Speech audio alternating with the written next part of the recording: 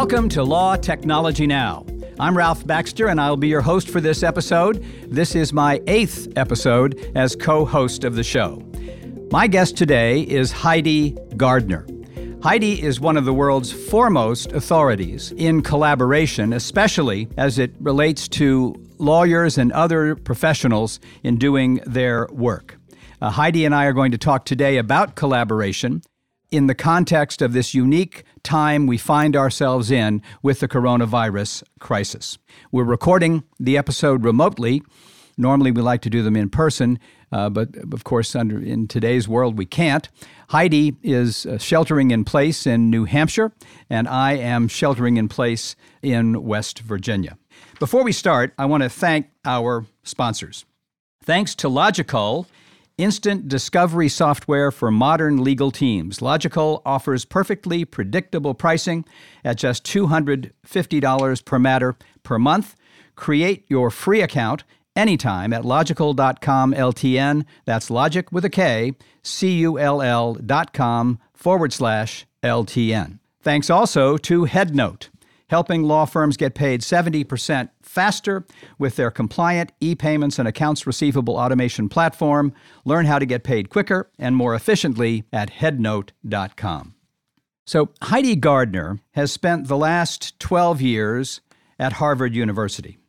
First on the faculty of the Harvard Business School, and then to the Harvard Law School, where she now serves as the Distinguished Fellow at Harvard's Center on the Legal Profession and as chair of the Harvard Law School's executive programs.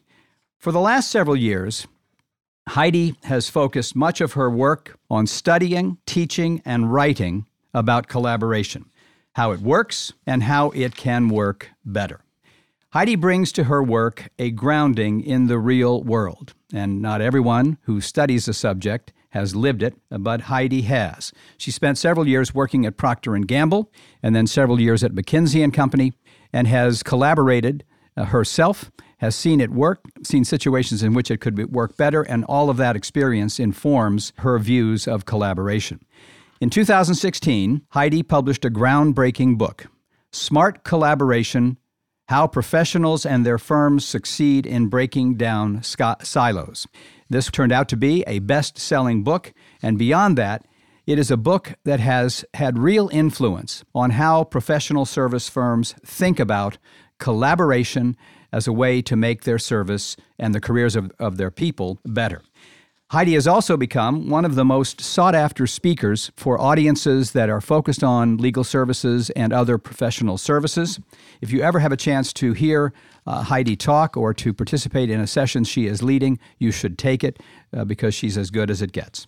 And finally, I wanted to share with you that Heidi has founded her own firm now, an advisory and research firm, Gardner & Company. Welcome to Law Technology Now, Heidi. Ralph, thanks so much for inviting me. So let me just start by asking you how you and your family are doing up there in New Hampshire, isolating during this virus crisis. Well, isolation is absolutely the word of the day. We are in the midst of the forest of the mountains of New Hampshire. Our closest neighbors are moose and porcupines, and so we're feeling pretty safe and feel incredibly blessed to have a place like this to retreat to. I heard someone recently say, someone from your part of the country where you are now, that a way to figure out if you're adequately social distancing, it's about the size of a moose. Fair enough. I think that's a good local measure. Right. That's not a reference I'll be able to use, but I guess you can in New Hampshire and in Maine and so on.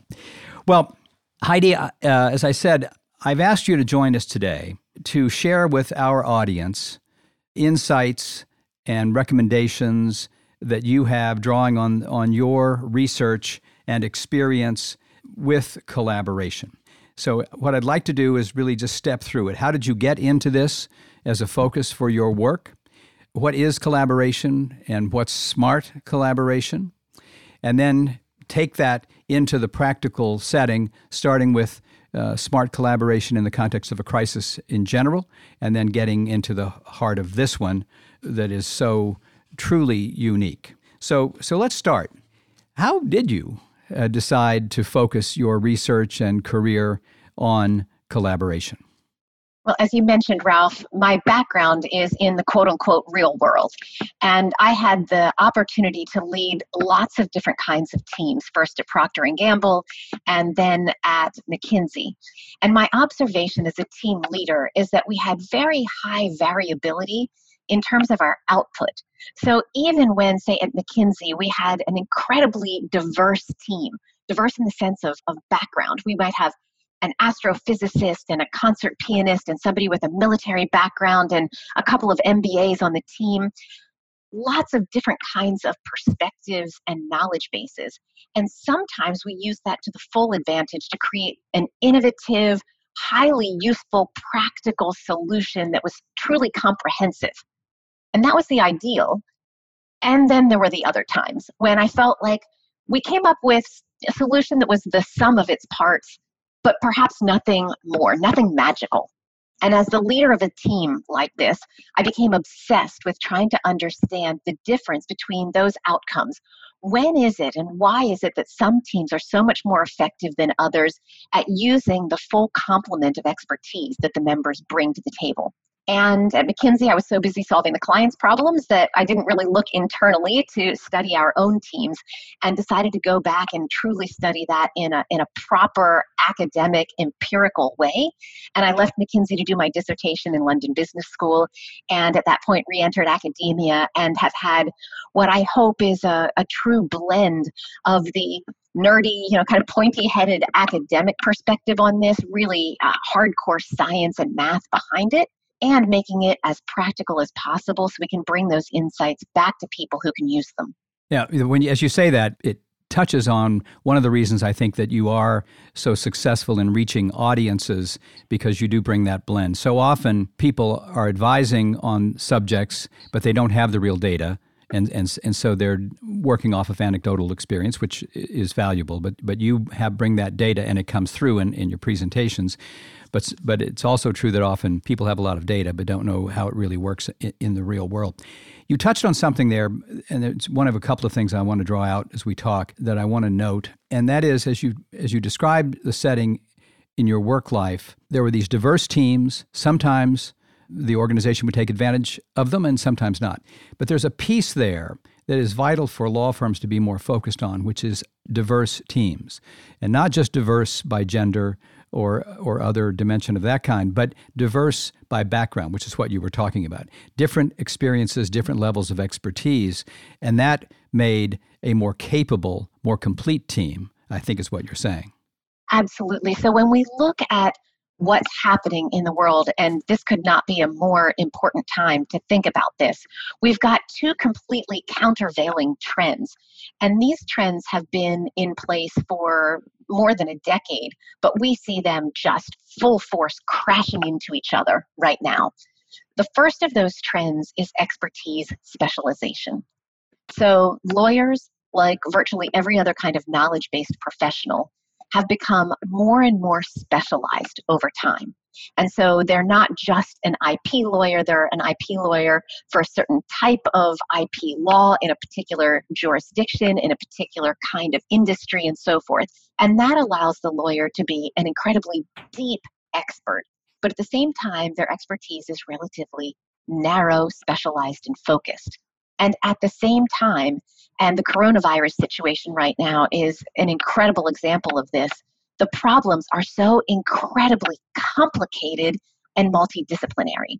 And so you have these issues. Anything worth thinking about today is multifaceted and requires these highly specialized experts to come together and integrate their expertise to create more holistic, practical solutions to these complicated problems. And that's what we mean by smart collaboration.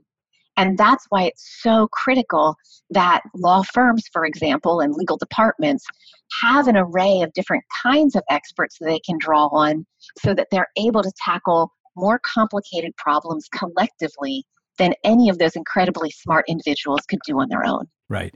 So today we're going to talk about how you make that happen. But one of the things that kind of that interaction, that drawing the benefit from the diverse team, but one of the issues that people who run legal services organizations, law firms, and others need to stay focused on is the need to do something that you mentioned as you just said that, to assemble teams that have more perspectives than just law, for one thing, but more perspectives than just law of this kind and law of that kind, but a broader set. All right.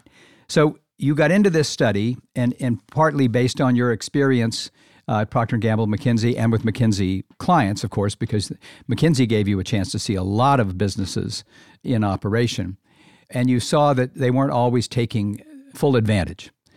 So walk us through how you proceeded to the idea of smart collaboration.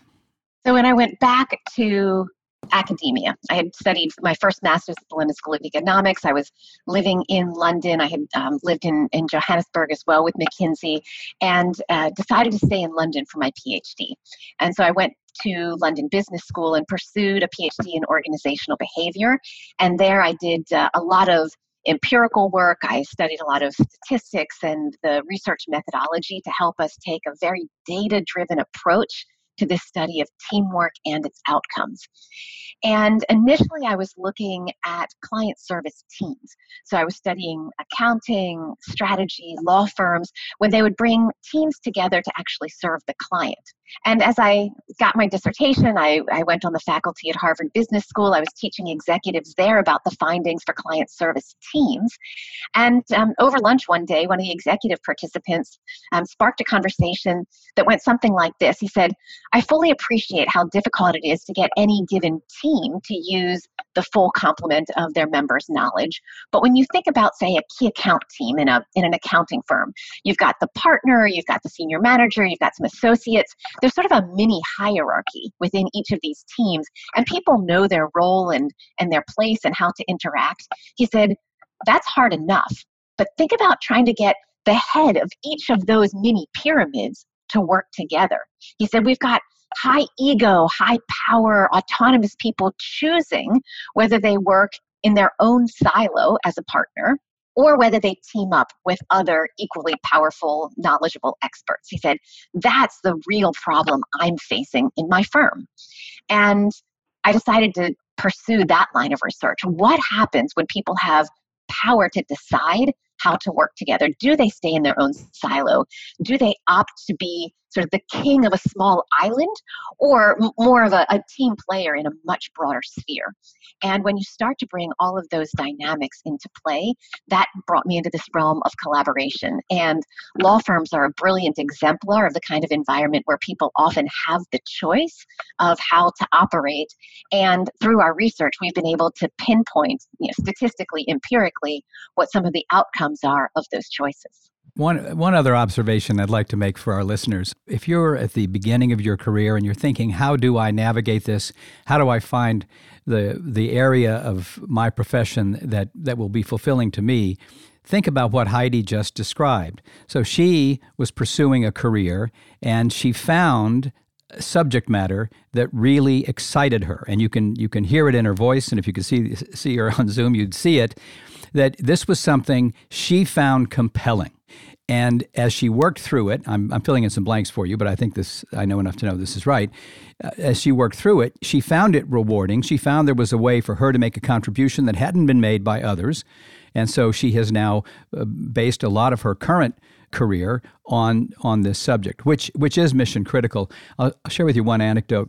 Early on, when I was at Oric, we hired a wonderful marketing director, and she wasn't there very long, and then she resigned.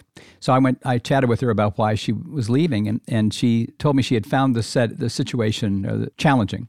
She said, you all talk about teamwork, but if you're on a team, it's a golf team. And meaning by that you're all pursuing your individual objectives instead of the collective. And it really left an impression on me and did for the rest of my time in leadership at Oric to make sure that we were doing, we didn't have the benefit of Heidi Gardner then, but doing what you propose. So what is smart collaboration? How is smart collaboration different from garden variety collaboration? We intentionally keep using the term smart collaboration to distinguish this from other terms that often get bandied about, that people think are similar. And, they have the right to use the terminology as they wish. But when we talk about smart collaboration, it is much more than collegiality. It's not just that people enjoy working together or get along well together. That can be a helpful component of smart collaboration, but it's certainly not what helps you solve the toughest problems. And it's certainly not what clients are willing to pay for. And so I think it's crucial for us to think about smart collaboration as a very intentional act of bringing together exactly the right kind of experts who are able to integrate that expertise into a more holistic solution to tackle these complex problems that none of those highly specialized experts could do on their own. That's what we mean by smart collaboration. And if I dare take a slight tangent on this, I'd like to go down a bit of a path to distinguish smart collaboration from another term that is used frequently, often in the law firm context, by leaders who are imploring their partners to do something called cross-selling. Great. That's a tough one. Cross-selling is something that in my research, I try very hard to distinguish from smart collaboration, because importantly, we should keep clients at the forefront of our thinking at all times. And generally, clients hate to be cross-sold. They feel like it's a pretty self-serving action that partners engage in to push services at the client. Whereas when clients feel like lawyers are truly collaborating, it's on behalf of the client, it's for their benefit, it's in order to tackle through proactive communications and a lot of effort all of these complicated problems. And so smart collaboration really keeps the client problems front of mind and makes sure that whoever is leading the charge is bringing in the right kinds of experts wherever they sit in the firm and bringing them at the right time and with the right level. I'm hearing you say two things, and I want to talk about this cross-selling one more moment, but two things. One, smart collaboration is deliberate. It's mindful. Part of what you do, just as you file your briefs on time and you have other elements of the routine of how you do things, one of them is to think about how might we better use the broader team that we have at our disposal. It's mindful. And then the other is that when you're going to do that, in the context of serving a client, you need to be sincerely doing it in order to advance the interests of the client, not just because you want to be collegial or something like that, or because you're trying to sell one of your partners to the client. 100%, Ralph. Absolutely. Right. Those are both essential. What I will say, and this is maybe smart collaboration 2.0, is that it is not simply responsiveness. I see, and if I can pick on M&A lawyers for a bit right now, I'll see these M&A lawyers who sort of hear this spiel of mine and they thump their chest and they say, I'm brilliant at this. In every transaction, I bring in tax and antitrust and ... And I say, okay, well, that's client service 101. You're being responsive to your client. Frankly, if you didn't bring in those experts, it might be malpractice. Nobody gets a gold star for avoiding malpractice. You get a gold star by thinking, like you said, intentionally, deliberately, ahead of time, what kinds of experts might be necessary for this problem. And then sometimes pulling that team together, investing in the client relationship enough that you engage with partners who have very different points of view to say, what is this client going to need? How do we learn from what we did at a client in the same industry or even across industries, adjacent industries, that will help the client in ways that they don't even know to ask for yet? And that proactivity is what truly distinguishes a highly collaborative firm from one that's merely responsive. Right. I think we've laid a foundation here for talking about the way these ideas apply in the context of this crisis. And before we turn to that, let's take a break and one more time hear from our sponsors. Hey, law firms. Getting paid is fantastic, but dealing with accounts receivable is such a pain. What if there was a better way? Enter Headnote, an industry-leading compliant e-payments and AR automation system. Their unique blend of features cuts through the noise and helps you get paid 70% faster. Skip the paper checks, spreadsheets, and awkward calls due to overdue clients. Get paid faster with less effort. Visit headnote.com for more information. 10 years ago, e-discovery meant lawyers packed into a basement, fumbling with complex, slow software, wondering where their lives had gone wrong. Today, much of that frustration remains, but fortunately, there's Logical. Not e-discovery, but instant discovery. Logical's intuitive cloud-based software makes document search and review easy, fast, and affordable. It's time to get out of the basement. Create a free account instantly any time of day at logical.com/LTN. That's logic with a K. CULL.com/LTN. So, Heidi, let's turn now to talking about smart collaboration, deliberate collaboration in the context of this coronavirus crisis. As I said, as we teed this subject up, part of that is because collaboration will operate differently in a crisis, and part of it is because this circumstance is truly unique. So can you just start walking us through some of your thoughts about collaboration in this context? One thing I think we have to remember, Ralph, is that we are not just sheltering in place and working remotely. We are trying to do that in the midst of an incredibly anxiety-producing crisis. It's not even just a financial crisis, it's a health crisis. And you put all of these elements together, and it does warrant the word you gave it, unique. In this situation, we are thinking about what does the client need and what does our team need? And bringing those together is the essence of what it takes to truly collaborate. One thing I'd like to highlight, which I'm not hearing enough people talk about right now, is the effects of these circumstances on diversity. It's not enough just to have a diverse team. And again, we're not just talking about demographic diversity or socioeconomic diversity or age diversity. We are talking about thought diversity. It's not enough just to say we've got lots of different kinds of experts on our team. How do we make sure that we are using them to their full potential? And what science tells us is in circumstances like we're in right now, people are atomized. The organization is broken down into its smallest unit. Everyone is isolated and there's a lot of stress involved. Under these circumstances, some kinds of people more than others are likely to be left out of the critical conversations. So think about a team where you have individuals, a core group who are somewhat similar to one another, perhaps because of demographics or the length of tenure at that firm or so forth. And then there's some people on the outside, on the fringe of that team. When the core group is thinking about whom to connect with, whom to give the next juicy piece of work to, whom to check in on a social sense and make sure they're doing okay in the crisis. The usual suspects, the ones who leap to mind, are the ones who are going to be more similar to those. And people on the fringes are more likely to be left out. If we thought this current situation were only going to last for a week or two, that might be a mere blip that gets taken care of once we get back to whatever the next normal looks like. This crisis is stretching on, and we have to be incredibly mindful about how we are drawing on the full range of experts and making sure that nobody is left out of the conversation unintentionally, because those could have long-term consequences.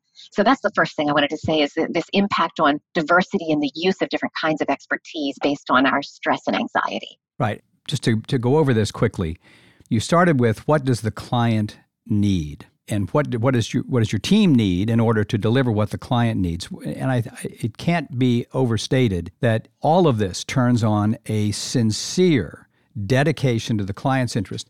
And back to your M&A analogy, not doing it simply because that's the way we've done the last 10 deals, but doing it the way that is necessary in this deal for this client and their considerations.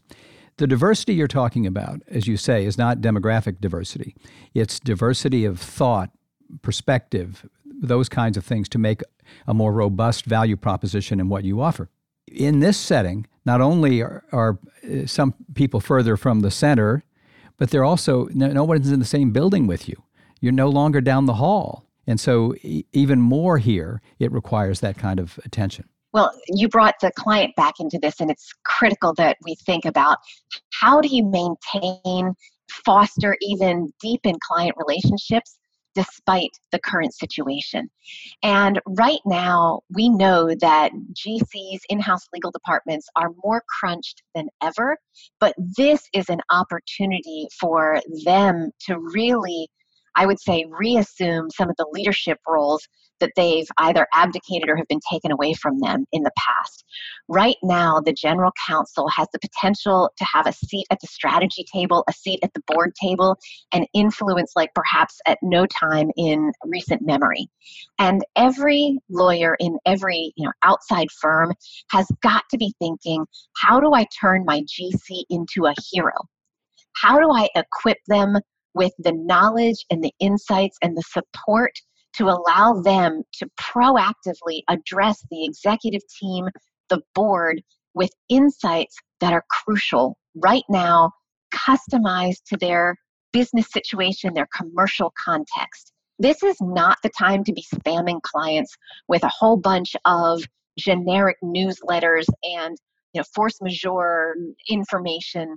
This is the time to pick up the phone and talk to clients and ask what they're going through, provide them a nugget of insight that you think they may have missed because they're running full steam ahead and trapped somewhat probably in the silo of their own corporation or bank or entity. Talk to your partners. This is my advice to lawyers. Talk to your partners. Find out what they are understanding from their clients. If you've got a partner in Hong Kong, figure out what's happening when they've moved in a different place in the curve. If you're talking to somebody in a different industry, what do you know from that industry that you can bring as a small gift to your GC, a gift of insight that will help them be much more effective in the role that they're playing right now? Picking up the phone, having that personal conversation, offering a nugget of wisdom and insight, that is going to go an incredibly long way toward deepening relationships. And so that is collaboration with your client, collaboration beyond your firm. And as with the other things that you have discussed so far, this is grounded in a sincere interest to help the client pursue its objectives or solve its problems.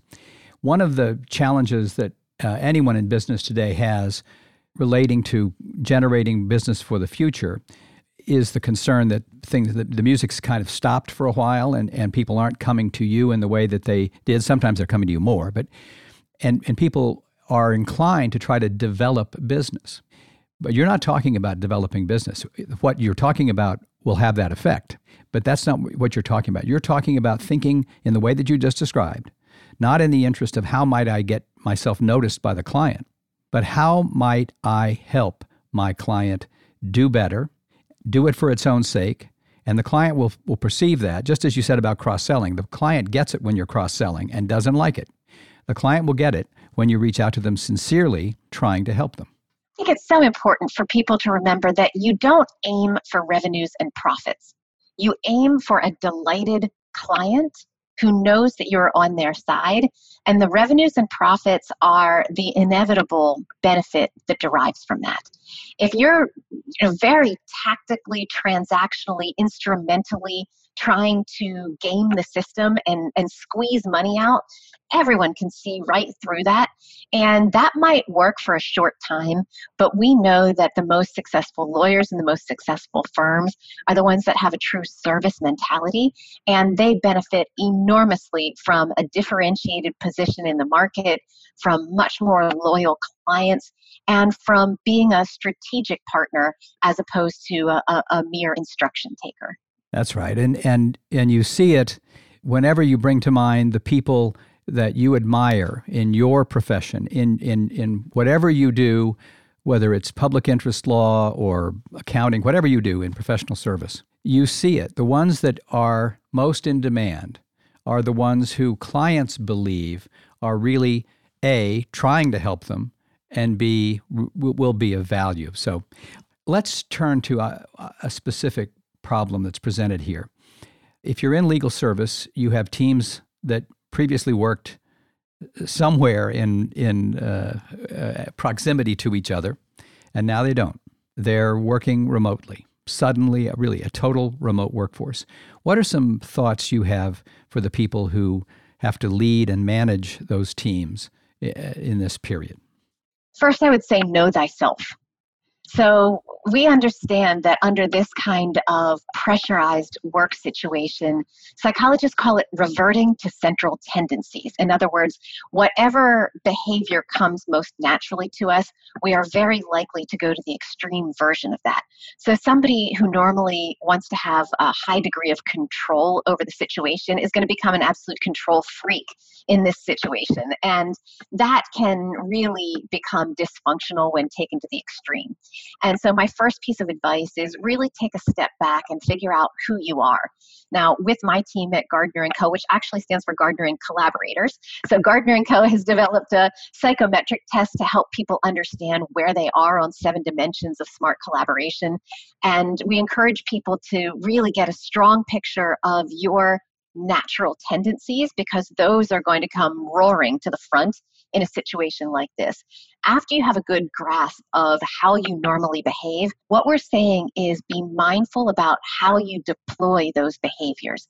So if you are a very trusting individual normally, that's going to be helpful in this situation. You don't feel like you need to have somebody prove that they're sitting at their desk where you can see them to know that they're actually doing work and putting in the effort. Also make sure, if you're highly trusting, however, that you're not overly trusting, in the sense that you feel like you could just keep throwing work at people, and when you don't see them drowning, you trust that they'll raise their hand and ask for advice. Again, it's being incredibly mindful about how you choose to behave in the virtual work environment, because overdoing any tendency can have repercussions that are unintended at this point. And if you don't have a good handle on this, it's really helpful to have a trusted colleague you can turn to and sort of be your accountability partner for whether you're being as effective as you think you would be or as you'd like to be. So the advice to know yourself and think about your orientation to collaborate or not is the kind of thing that hearing it from some people would be just sort of kind of window dressing. This is quite real. This is part and parcel of the idea that for collaboration to be smart in the way that you write, it has to be deliberate. You have to really think about the setting. So part of that setting is the needs of the client, the realities of the circumstance, but part of it is who you are and how you interact with people, which in this setting, because the challenge is different than just walking into someone's room or bringing everybody together in a conference room, is all the more important. So you really mean this. This isn't just a parlor game. This is something that you really should do. So one of the other characteristics I wanted to address is this. The people that you are leading or managing now find themselves in a genuinely, deeply anxiety-producing moment. They're worried about their health. They're worried about their parents' health. They're worried about their income, their job, no matter what. They know some companies are not going to do as well as they would like. What thoughts do you have for collaboration and recognizing that's where the team is sitting in their kitchen with their pet and their child? There are a couple of things, and maybe I can slightly metaphorically draw on the idea of heads and hearts at this point. You need to align people's heads. In other words, make sure that the effort that they are putting in is thoughtful around the right priorities. Be incredibly deliberate, be incredibly mindful about the priorities that people are undertaking. Over-invest in communicating about what it is that the team is trying to accomplish collectively, and then making sure people individually know that the role that they're playing is essential and how that fits in. You can't go too far in explicating what the priorities are and the objectives and clarifying the goals and the roles. So that's kind of the head, getting people's heads aligned. There's a hearts element to this as well. As you just mentioned, people are going through a lot right now, ranging from inconveniences and time pressure to much more and much worse than that. It's time for compassion. It's time for people to give each other the benefit of the doubt. If we step on a landmine and we make an assumption about somebody, or we say something that is, unintended or taken as a slant, or we do leave somebody out inadvertently, let's own up to it and do what we can to rectify the situation. If you're on the receiving end of it, give somebody the benefit of the doubt. Chances are it was stress that made them do that, or lack of sleep, and gently call it out. Hold people to account for good behavior, give them feedback, help them learn from mistakes. But this is a time when we genuinely need to have each other's backs, and there's not too much compassion to go around. I think trying to be genuinely thoughtful about how other people are doing and the circumstances they're facing, it's going to go a long way. And I dare say people will remember the little things coming out the other end. The more we can do to harness our small deeds and foster trust and supportive relationships, that's going to help us get stronger and come through faster. That is so helpful, Heidi, and it goes through everything about the relationships of people in professional service firms today, collaboration, and everything else. Thank you so much for joining us today. This, I'm sure, was very helpful to all of our listeners as they grapple with continuing to serve clients and operate professional service firm businesses and organizations through this time. You hit on some things here that are vital, as I say, in all times, but particularly here. Being deliberate and thoughtful. The collaboration doesn't just happen. You have to work at it. That's part of what you learned from the very beginning of your experiences at Procter & Gamble and McKinsey. And you have to be sincere about the objectives. But what you've said here at the end are some ideas that people often take lightly, but they really are mission critical. And that is paying attention both to the heads and the hearts of your people, not just what they think, but how they feel, especially at this time. And then being compassionate about it, right? Having that in mind, but just with the same sincerity you have to have about the objectives of the clients, you need to operate with a sincere interest in how that person is doing in her or his changed circumstance. I'm sure this was very valuable to our listeners, and I really appreciate your being here. And I was quite sincere also when I said earlier, if you get a chance to hear Heidi Gardner talk or to see her in action, you should take it. And thank all of you for listening. If you liked what you heard today, please rate us on Spotify or Google or wherever you get your podcasts. And until next time, this is Ralph Baxter for Law Technology Now.